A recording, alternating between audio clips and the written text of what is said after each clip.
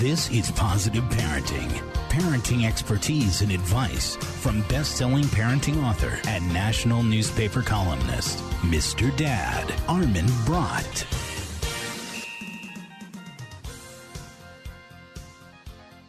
Hello and welcome to Positive Parenting on AFN. I'm Armin Brott.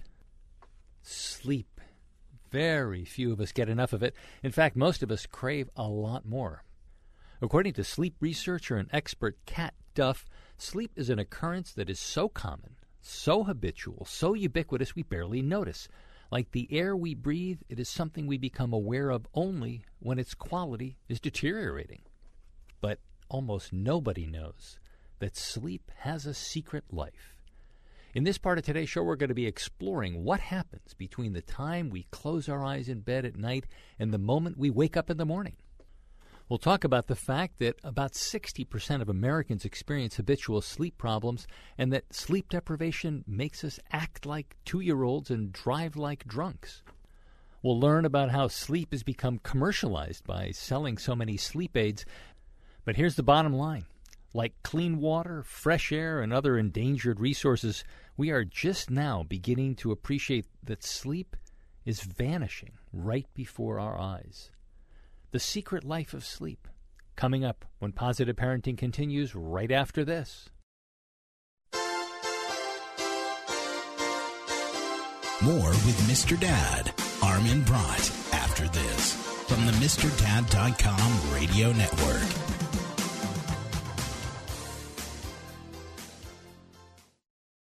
I'm the only one in school that can tie his own shoes. Most kids make fun of me because I still believe in the tooth fairy. A third of the kids in my 8th grade class drink alcohol regularly. Over 99% of my class has been offered illegal drugs. Half of my college classmates binge drink, abuse drugs, or do both. But the frequent dinners I had with my family have helped make sure I'm not one of them. Learn more about the National Center on Addiction and Substance Abuse at Columbia University's Family Day at CasaFamilyDay.org. Dinner makes a difference.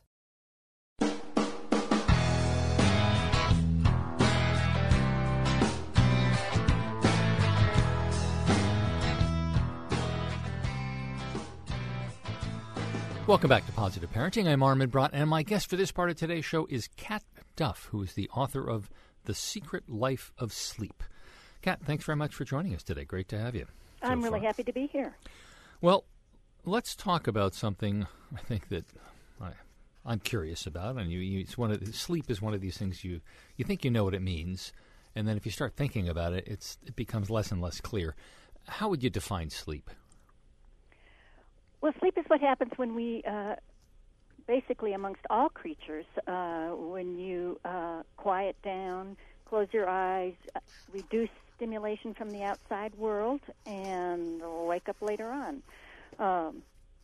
It's hard to define as well, but you just have to differentiate it from being in a coma or being put out for surgery or something like that.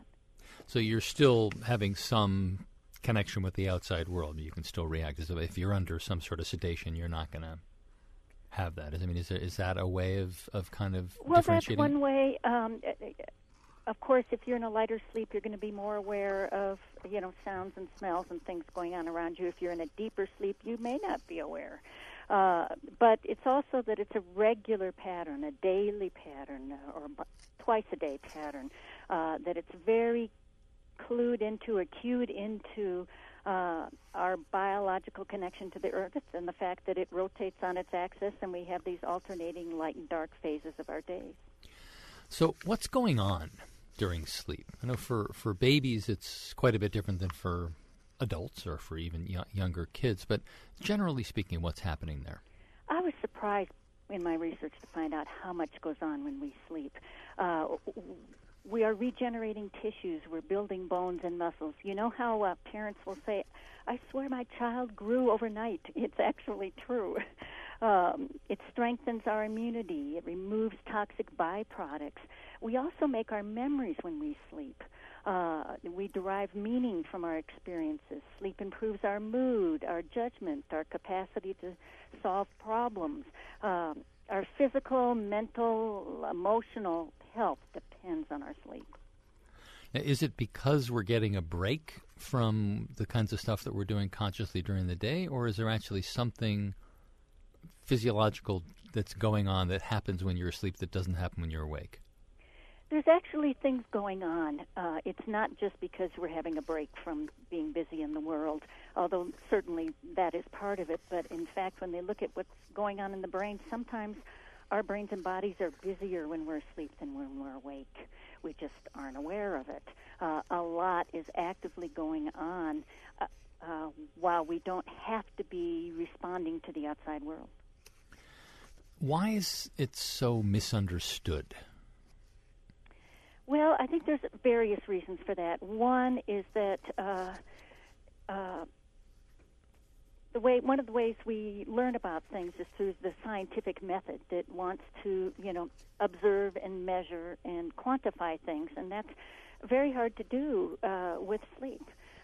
In fact, it wasn't until recent decades when we developed the electroencephalogram, the EEG, and more recently the brain imaging techniques that we've actually been able to find out scientifically how much was going on. But also, we live in a culture and part of a cultural tradition that tends to devalue sleep because it's so focused on productivity. In fact, and for so long we didn't realize that our productivity depended on our sleep. And so we kind of saw it as a waste of time.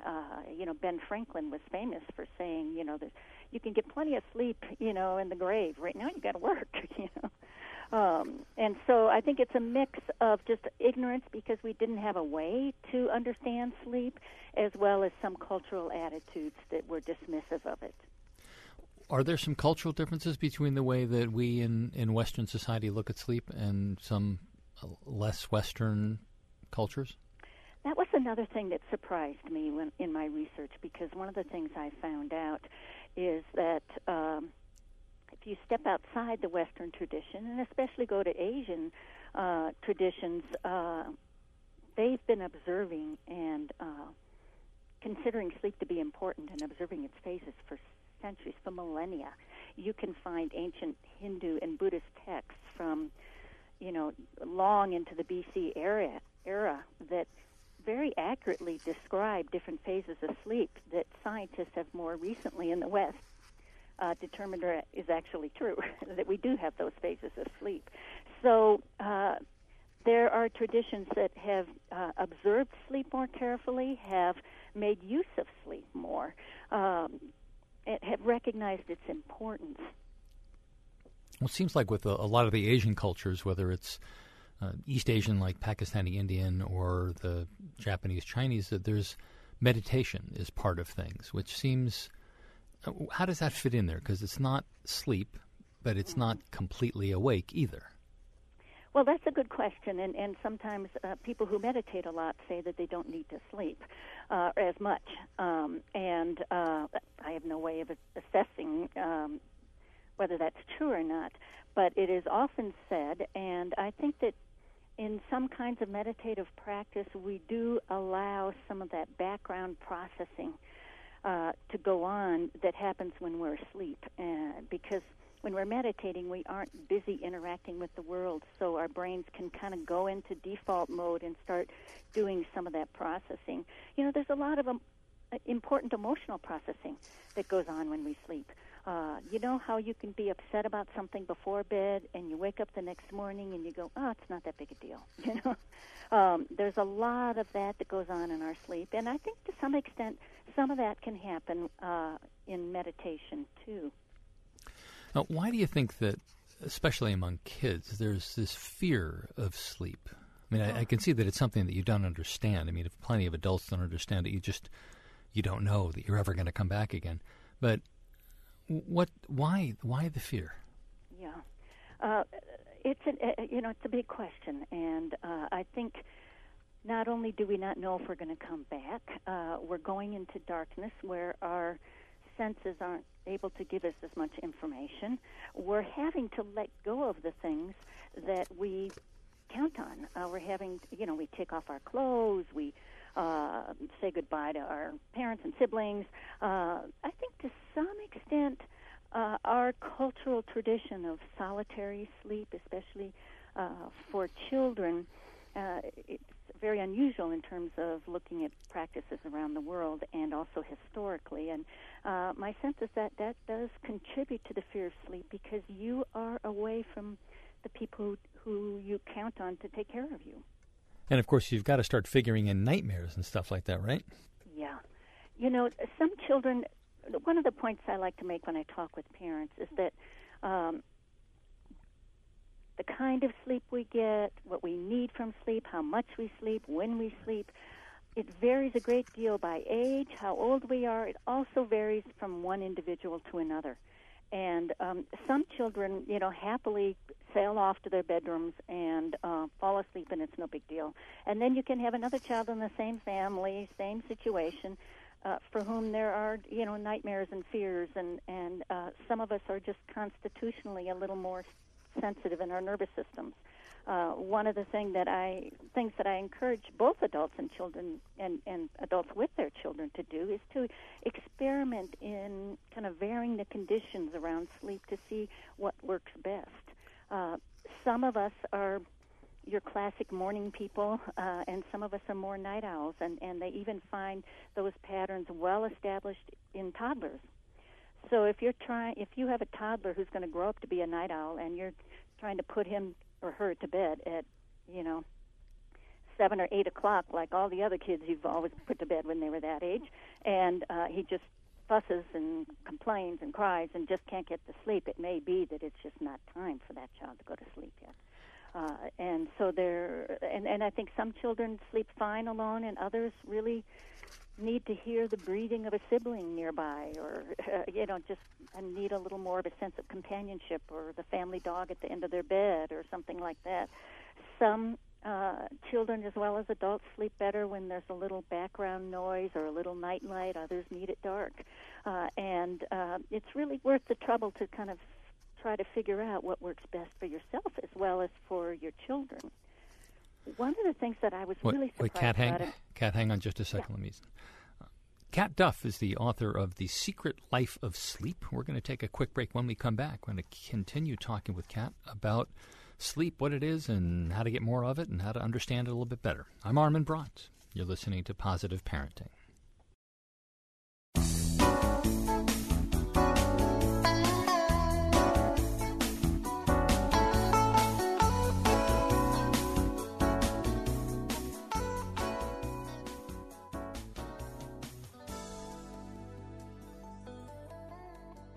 Welcome back to Positive Parenting. I'm Armin Brott. If you're just joining us, we're continuing our discussion with Kat Duff, who's the author of The Secret Life of Sleep. And Kat, you were just about to say something. One of the things I was surprised about in my research is the extent of sleep loss amongst children in our society. I'm used to it amongst teenagers because they naturally tend to, biologically, they're geared to stay up later and sleep later, but our schools make them get up earlier, and so they tend to be pretty sleep deprived by the end of the school week.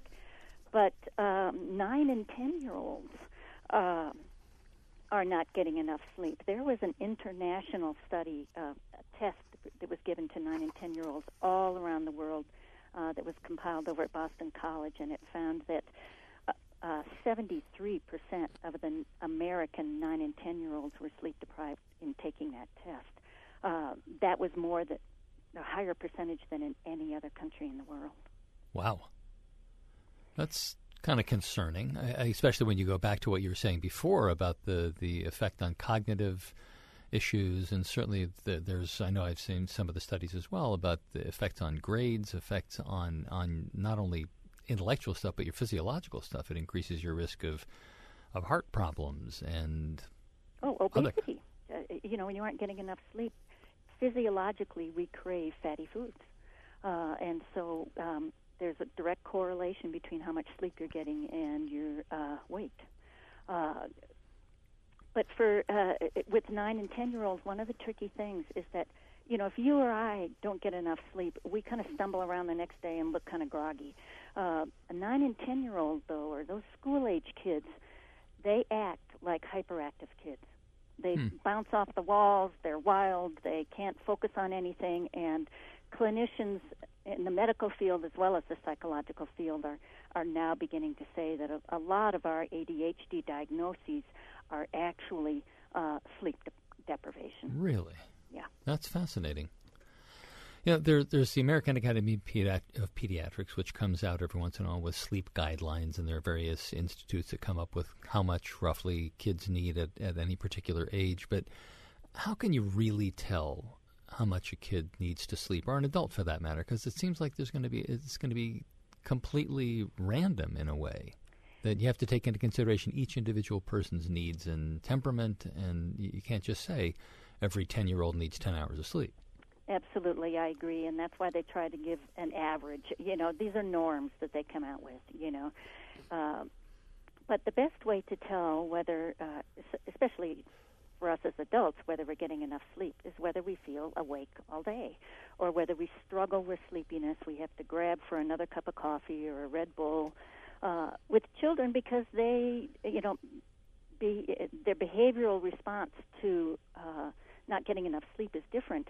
If you have a child who can't focus, who's really distractible, irritable, explosive, those are all typical signs of sleeplessness. Now, they can also be signs of other things, but one thing that clinicians always need to do is, first of all, find out if that child, the quality of their sleep and the quantity of their sleep. Is there any way to change the way that you sleep? That's an interesting question, because it is, to some extent, very biologically driven. I have a friend who recently retired from a long career as a school teacher, and before she started teaching, she was a night owl, and then she started teaching, and she turned into a morning person, and within a month after retiring, she was back to being a night owl. To some extent, it's just our natures. But we can certainly focus on creating the kind of atmosphere that supports sleep. For example, one of the most important things, and I think of issue for kids and adults now, is our exposure to nighttime light, especially the blue frequencies that our LED screens put out a lot of. So our computers, our phones, our TVs, any of those LED screens, that light will keep us awake. And so I recently talked with a mother who said, we realized that we were all having that problem of getting stuck on the phone or Facebook or solitaire or some video game on the computer. And so she said, we started a family practice where when each of us goes to bed, we put our cell phones in a basket in the kitchen. Huh. Simple things like that can make a big difference. I guess that's only if you're having problems. I'm just sort of thinking that my dad and I seem to share this particular thing. My mother, who has got insomnia and has had for years and years, is constantly complaining about my dad's ability to just fall asleep at the drop of a hat. I mean, and I have exactly the same thing. I've had various people I have been sleeping next to have said, it's terrible. You get in. You're one of the lucky ones that we all want to complain about. Huh? Yeah, I mean, I feel like one of those dolls that you put the doll goes horizontal and the eyes close, and I'm out of it. And noise, lights makes no difference at all. Yeah. That's a gift, and some people are like that. And some people, I have friends who can only sleep with the TV on in the bedroom. I mean, it does vary, but we are very individual. One of the neat things, and one of the ways to really set that circadian cycle so that you're awake in the daytime and ready to sleep at night, is to get good light exposure first thing in the morning. I try to walk my dogs in the morning. Even if it's a cloudy day, you're still getting that blue frequency light that wakes you up. One of the big challenges, particularly for brand new parents, is getting them exactly to do what you just kind of alluded to, getting from the pregnancy mode of being awake at night when everything's quiet and asleep at day when everything's being babies are being rocked to sleep. Yeah. How do you switch?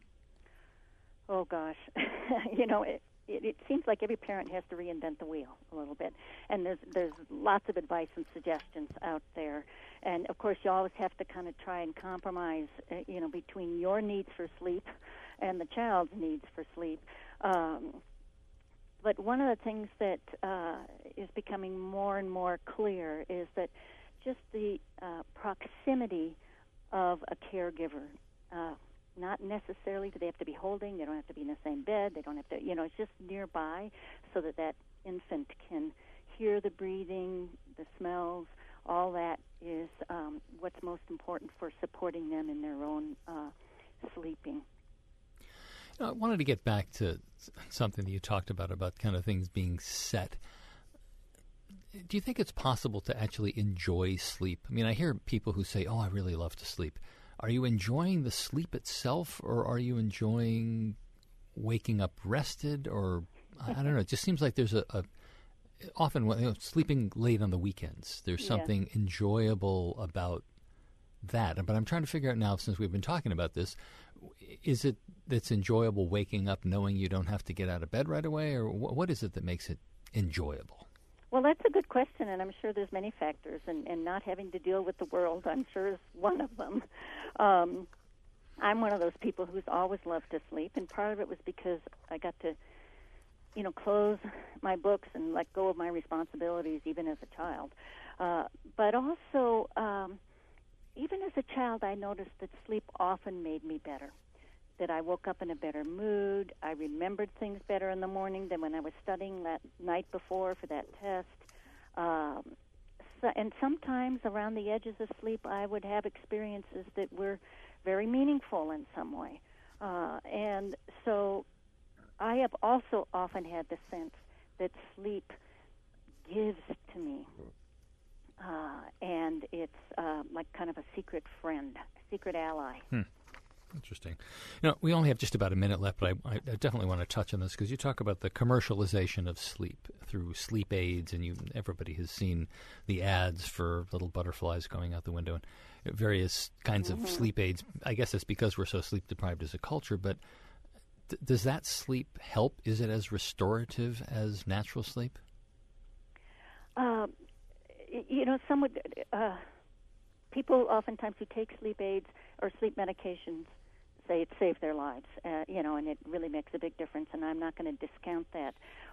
The studies have indicated that on average they add anywhere from 11 to 14 minutes of sleep, and you get less of the deep, physically restorative sleep, less of the rapid eye movement, REM, emotionally restorative sleep, so you don't get quite as much restoration, but the medications do lower anxiety, and that's very helpful. We aren't as worried about how much sleep we're getting, and they also create a kind of amnesia for the night, so we don't remember the tossing and turning.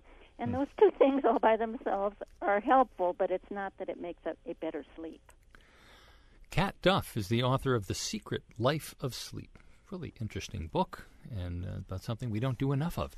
Kat, thanks for joining us. Thank you, Armin.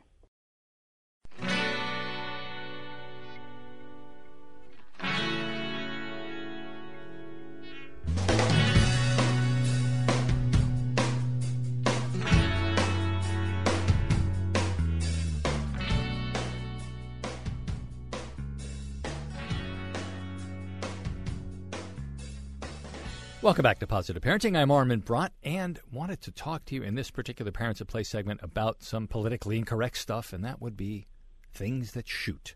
And I know, Sam, you're there and cringing right now because you know how I love this stuff. It's probably some leftover thing from my days in the Marine Corps. I just like to shoot things. And it's a man thing, maybe. Yeah. But it's all, I have to say, I mean, it's not just random shooting. It is really, I think, safety is a super important thing, and you lie. You'll shoot things randomly. Oh no! Nobody's ever been injured in my house, and not that they'll admit to anyway. So. Right. Nothing we can prove. Yeah. So there was a company called Jubi. At least I think that's what it's pronounced. It's DJUBI, and they had a couple of really interesting things. They're not like guns. They're sort of an odd combination of like a racquetball racket, a catcher's glove, slingshot. So you have to imagine a racket that's sort of like a racquetball racket, but it's kind of like a butterfly net also, that the netting is big. And then they have these balls that have a tether on it. So you pull it back, and then you play catch with this thing. And it was really a tremendous amount of fun to be out there playing with my daughter. We were standing way far apart. And I mean, which is it's a great thing. I mean, it's nice because you can play with somebody. You can also kind of compete. You can send people running around all over the place. And it was just a very nice, pleasant way to do things. And so it's kind of like playing catch, but you're shooting something. It's not really kind of in the same genre as an actual weapon. So I like that. I think it was great. And that's the Juby Classic, and it costs about somewhere around $15 roughly, and depending on where you get it, you can get it from their website, you can get it from Amazon or all sorts of different places. But something I think is a great thing to do with your kids as opposed to necessarily competing against them. Well, now, I'm in the Northeast, so we've been having a brutal winter over here. We have had nothing but snow. It's only melting now. Haven't had much time to get outside and play these kinds of toys, but we're headed down south for the week in just 2 days. So I'm looking. These are in the bag. They're packed. I'm looking forward to trying these out with my son. So they're waterproof, so I'm excited to bring them in the pool and to set them loose on the beach. Exactly, yeah. Now, there's another one called the Juby Dart Bowl, and it's a similar kind of a thing, smaller racket, smaller little balls, and then there's also a target, which is a net kind of a target, so you shoot it and the balls go into the net. And I have to say, your son is familiar with this one because I had it in my house when I was watching your son a couple weeks ago. He was telling me about it. Yeah, and he's good. He's got a nice movement there, and it's each of the. He's amazing. What can I tell you? Yeah, he's a great kid. So there are 5 sections. There's 4 around the outside, and then 1 kind of the bullseye in the middle. And you basically you shoot. You can have competitions. You can shoot. One person shoots them all. The other person shoots them all. And just add up the scores. Each one of the sections is labeled, and it's a pretty non-shooting kind of a thing. It's really it can be competitive. It can be teamwork. I enjoyed it. And it was and I got the perspective of a 6-year-old boy this time instead of my 10-year-old girl, and he seemed to love it, and I know my daughter did as well. So he definitely loved it. He was telling me about it when he got that and the Red Ranger. Those were his two big discussion points. And your dog. Okay, yeah. Oh, he had a chance to take the dog out for lunch too. He was super excited about that. So then next up, we had the VMD Cannon Commando. And VMD stands for Vehicles of Mass Destruction. So you can tell we're already in a whole different mode than the nice play on the beach Juby thing.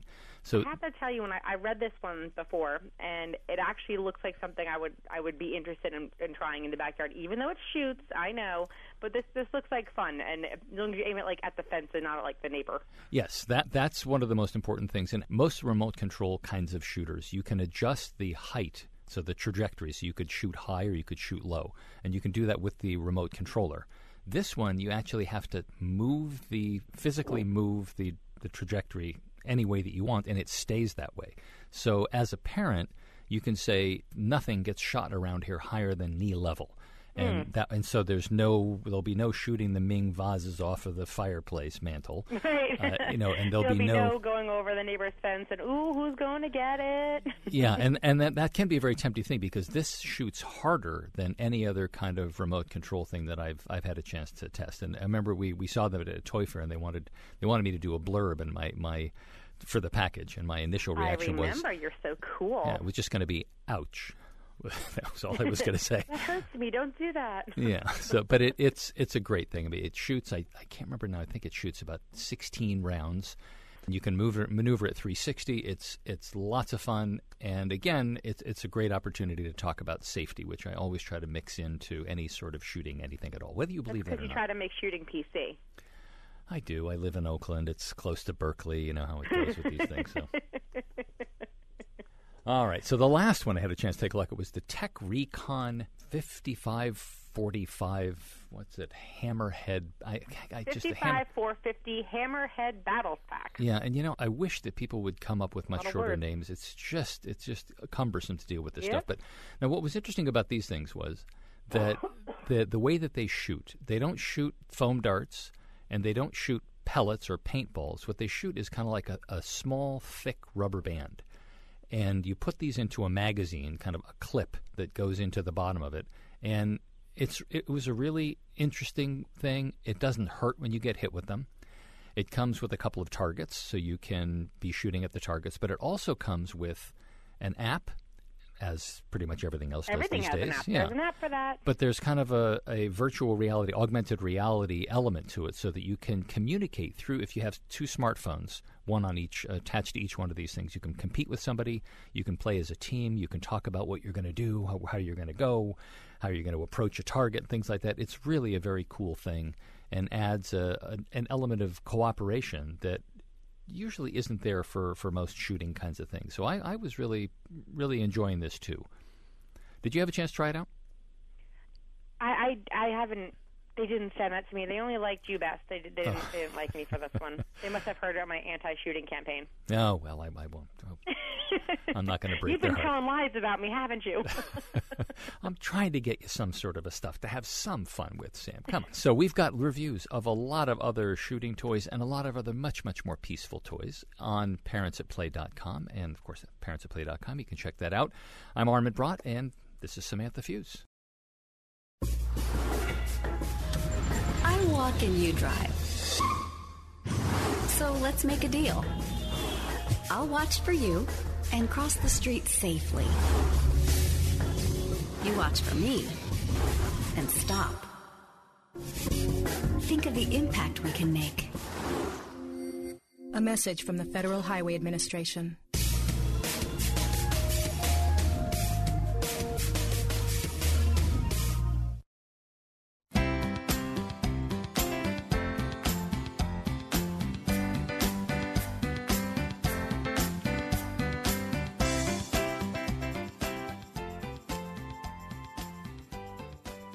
Welcome back to the second part of today's Positive Parenting Show on AFN. I am Armin Brott.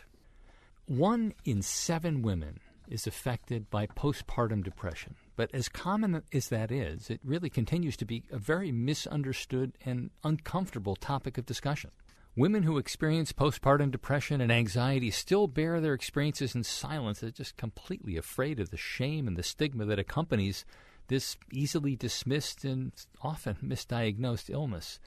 Now, public awareness has improved quite a bit in recent years, and that's maybe in large part due to the celebrity moms who are getting on TV and discussing their own trials with postpartum depression.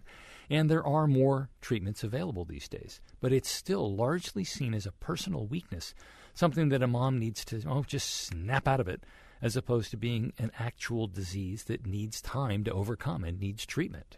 In this part of today's show, we're going to be talking about the physiological, the psychological, and the environmental factors that contribute to postpartum depression. We're going to talk about how to recognize and accept the illness. And most important, we're going to talk about the healing process and how to combat the negative thoughts and how to learn how to take care of yourself, and also how to recognize when you just can't do it on your own and you need to get some professional help. We'll start talking about facing and overcoming postpartum depression, including some really interesting stuff on how dads can participate and support their partners, when Positive Parenting continues right after this. My son Casey was a bright, fearless 20-year-old with a boundless future ahead of him. But in the blink of an eye, he was gone. While out riding a skateboard, Casey fell. He was not wearing a helmet. Our whole family wishes he was. It could have saved his life. I'm Captain Kevin Raffelli of the San Mateo Police Department. Parents, encourage your kids to strap on a helmet every time they jump on a bike, scooter, or skateboard. Think of my son Casey and use your head. Put a helmet on. It could save your life. A message from the Consumer Product Safety Commission.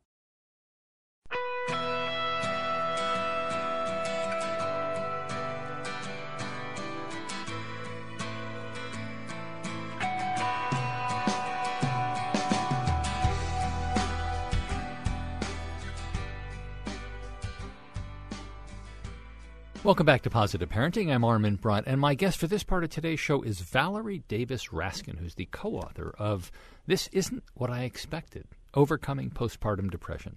Valerie, thanks for joining us. My pleasure. Let's talk about postpartum depression. I think it's really one of the most misunderstood kinds of things out there. I teach classes for expectant dads, and quite often I ask them at the very beginning of the class, what is it you guys want to talk about? What are your pressing concerns? And a lot of them mention postpartum depression, and I think they have in mind something that's very different, because partly because along the lines of postpartum psychosis, for those who remember Andrea Yates and that kind of thing. Talk a little bit about the prevalence of postpartum depression, and just give us a really big overview and how it differs from things that it's often confused with. Sure. People tend to confuse postpartum depression with either they worry about these terrible things like postpartum psychosis, or they minimize it. They're like on either end, which is, it's just baby blues. And baby blues is a kind of minor, self-limited couple of days, maybe even a couple hours of weepiness, but it doesn't really impair functioning. It doesn't impact the family. The mother may feel pretty defeated for a few hours or a few days, but that's quite common. And as many as 80% of new moms have baby blues. Now, you're saying that only goes on for a couple days at the most? I mean, Yeah, it can last 2 weeks, but that's very rare. Usually it's simply a day or two, and it usually occurs around the time that a woman is aware, like her milk comes in, the letdown experience. It's highly hormonal, so you kind of can almost clock it, like, okay, my hormones just shifted. Wow, I'm miserable. And again, 50-80% of women have it. It's weepiness, and in between you feel what some people call postpartum pinks. You're happy, the baby's gorgeous and healthy and wonderful, all that, it all kind of goes together. But it's a period of great emotional, we would call it lability, kind of mood swings. But again, self-limited, don't need treatment, a nap is good. Dad's role is to try to make sure mom gets some sleep. And that's kind of the one end. And it's really important that someone who has clinical postpartum depression not just say, this is baby blues, everybody gets it. So let me just address the other end of the spectrum, which is postpartum psychosis. And there, that is the terror that I think comes to mind when people think about postpartum depression. A woman who loses touch with reality. So her brain is not functioning. She no longer can distinguish truth from facts. So she may feel that she's getting hidden messages or have things have a special meaning. She may be hallucinating, delusional, paranoid. That's extremely rare. 1 in 2,000. And most of the time, those women will turn out to have a predisposition perhaps to bipolar disorder. But again, very rare. It is an emergency. And if anyone has that and has witnesses it, because the person who's experiencing it, the Andrea Yates or whoever, doesn't realize their brain is dysfunctioning.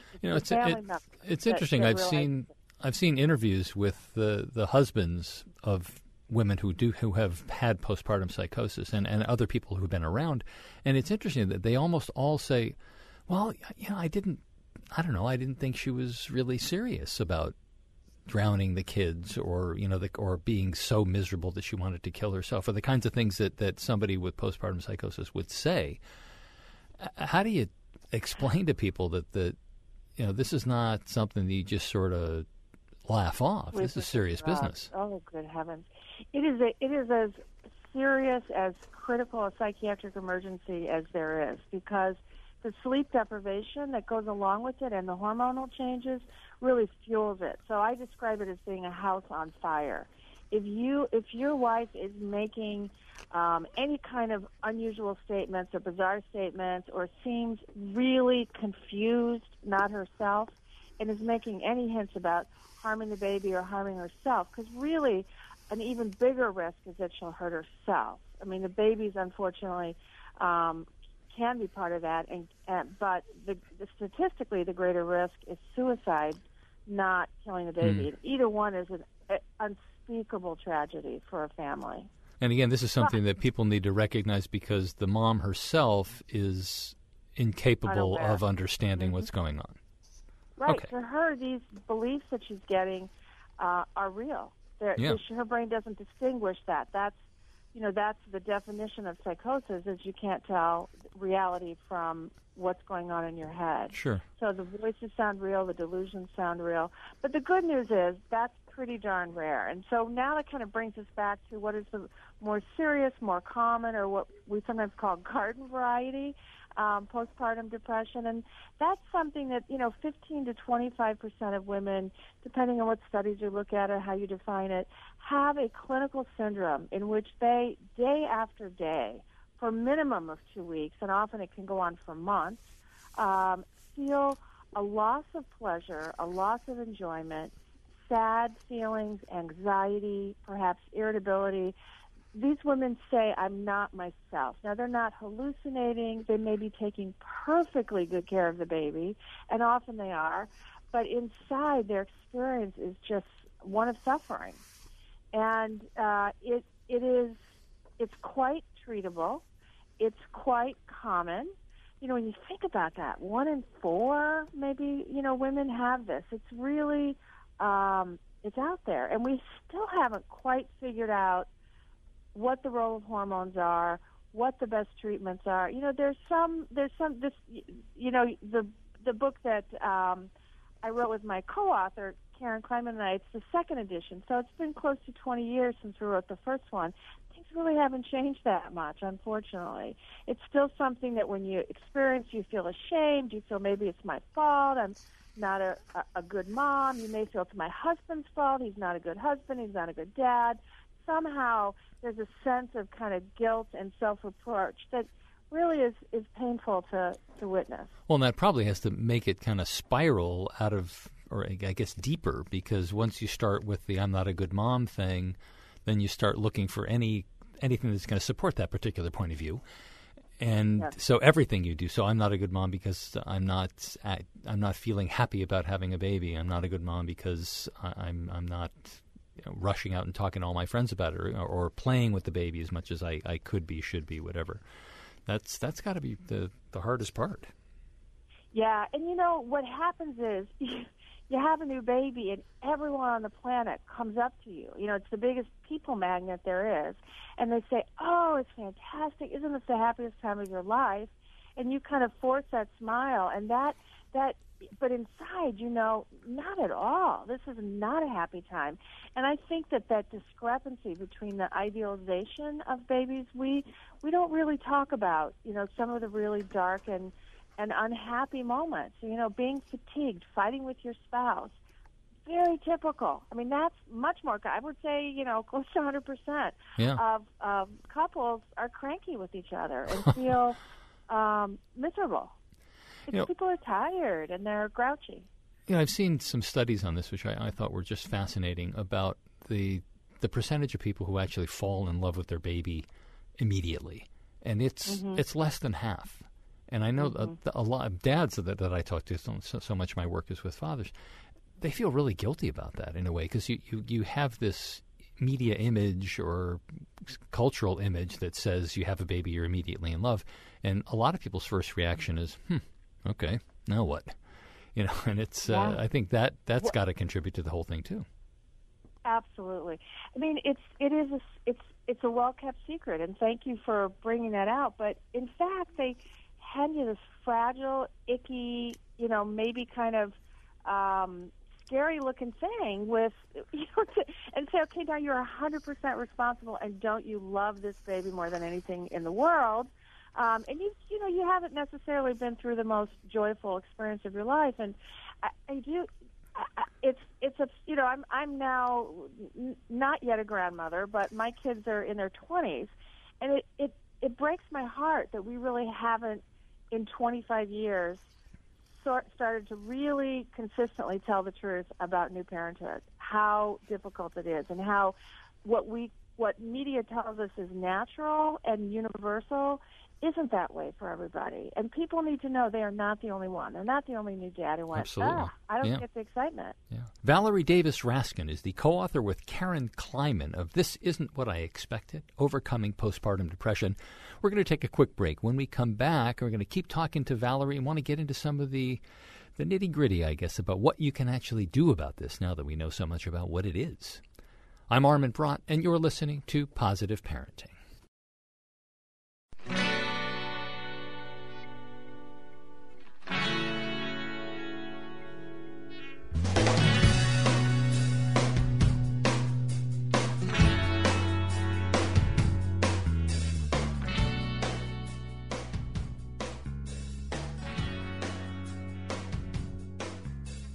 Welcome back to Positive Parenting. If you're just joining us, we're continuing our discussion with Valerie Davis Raskin, who's the co-author with Karen Kleiman of This Isn't What I Expected, Overcoming Postpartum Depression.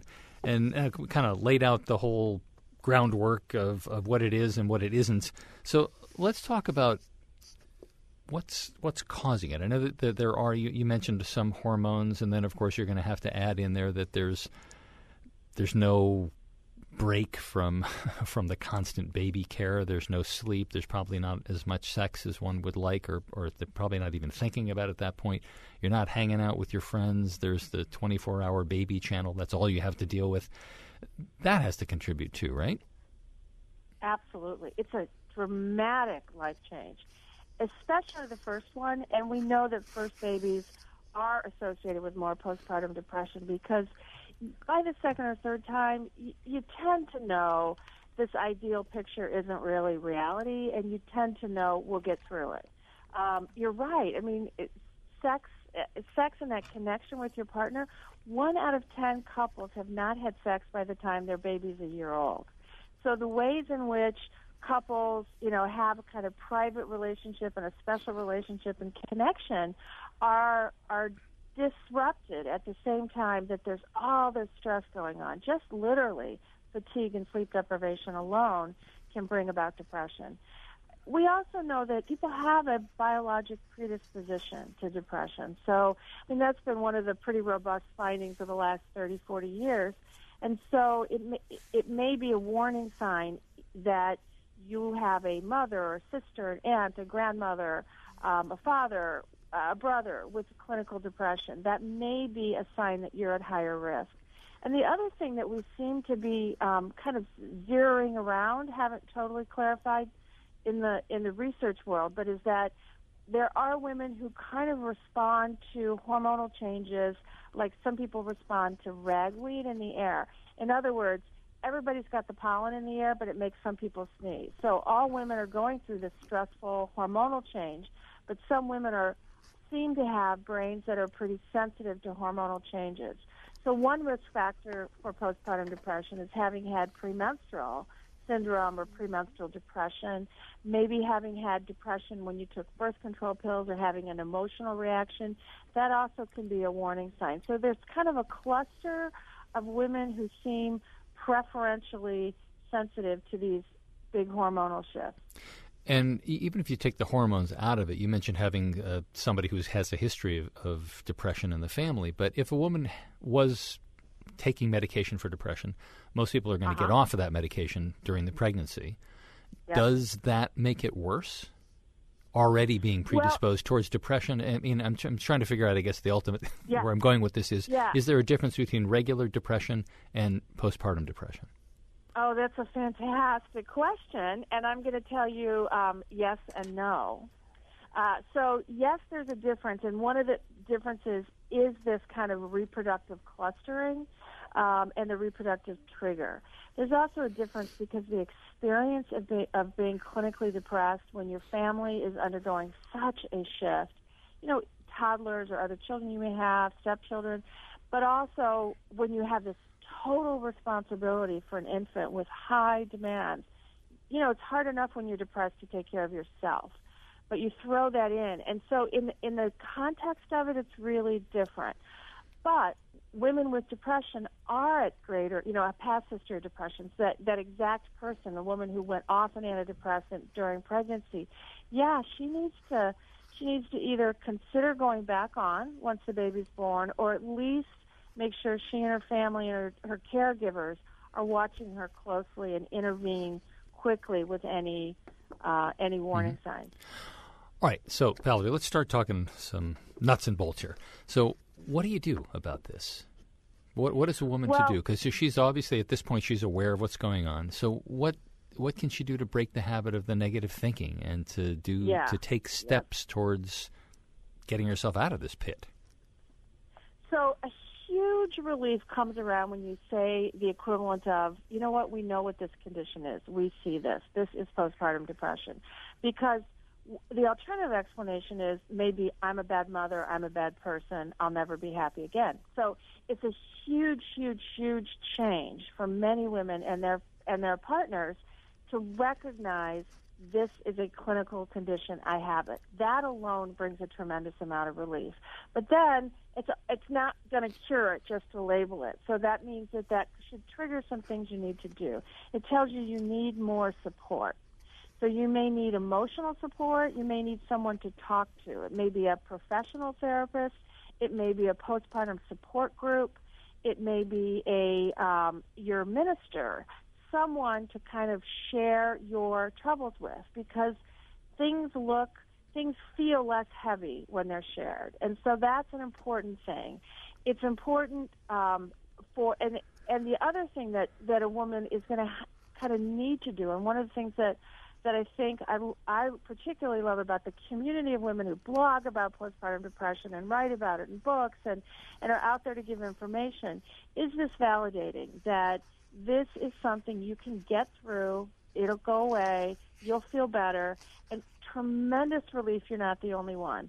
But it's also very important not to as you said, the self-defeating thoughts of this is my fault. I am suffering, I'm struggling, I feel terrible, and it's my fault. And so to have a friend, a sister, a support group member, a husband, someone who says to you, not so much. Lots of women are not the happiest they've ever been in the first year after a baby's born. We see this. It's common. And so however you get out there that message, that information that says you've got to change those automatic thoughts that blame yourself or kind of automatically predict, I'll never, ever, ever feel better.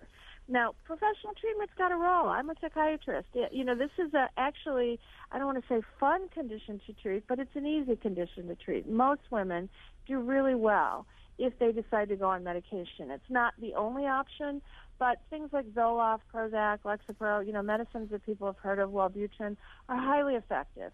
But so is a couple of specific types of talk therapy, one being cognitive therapy to help you master those self-defeating, that downward spiral that is part of the whole syndrome, and to help you recognize that you are having a normal experience, oftentimes a normal reaction to an abnormal situation. Right.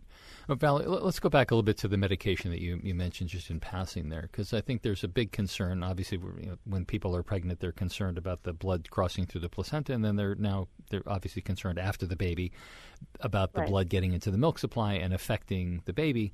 What kinds of medications are safe and what kinds are not? Any individual safety, I can't say just for any listener in your audience, this is safe, this isn't safe. People should talk to, it should be a decision involves a partner, their doctor, the pediatrician, whatever.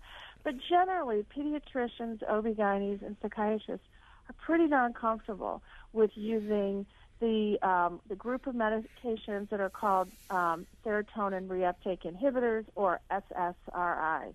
That would typically include the shorter-acting one. Prozac's a little more controversial because Prozac can build up in a baby's system.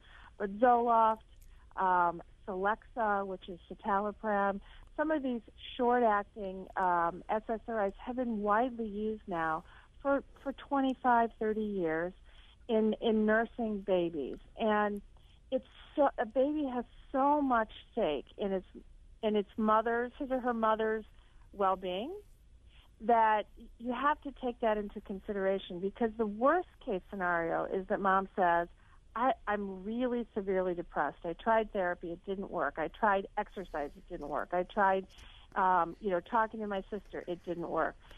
But I'm going to stay this way so as not to take medicine while I'm nursing, because that's really not necessary for her baby, and it's probably not in her baby's best interest. So you don't want to do it, you want to make sure the baby doesn't get a rash a couple days later. But the studies show tiny to no amounts detectable in infants, in breastfeeding moms. So I've been prescribing these medications to women for 25 years, and really, really comfortable. Pregnancy is a much different situation because the dose the baby's exposed to is so much higher. But they're really small amounts. And we also know how fantastic breast milk is for babies. And so, again, that kind of helps you with that risk-benefit analysis. Valerie Davis Raskins, the co-author with Karen Kleiman of This Isn't What I Expected, Overcoming Postpartum Depression. Valerie, thank you so much. My pleasure. Thank you. Thanks for listening to Positive Parenting. You can get more information on today's show and what we're working on in the weeks ahead at MrDad.com. While you're there, visit the MrDad.com gift shop with everything you need to help you become the dad or mom you want to be. Positive Parenting is a production of the MrDad.com radio network. Now, go be a great parent.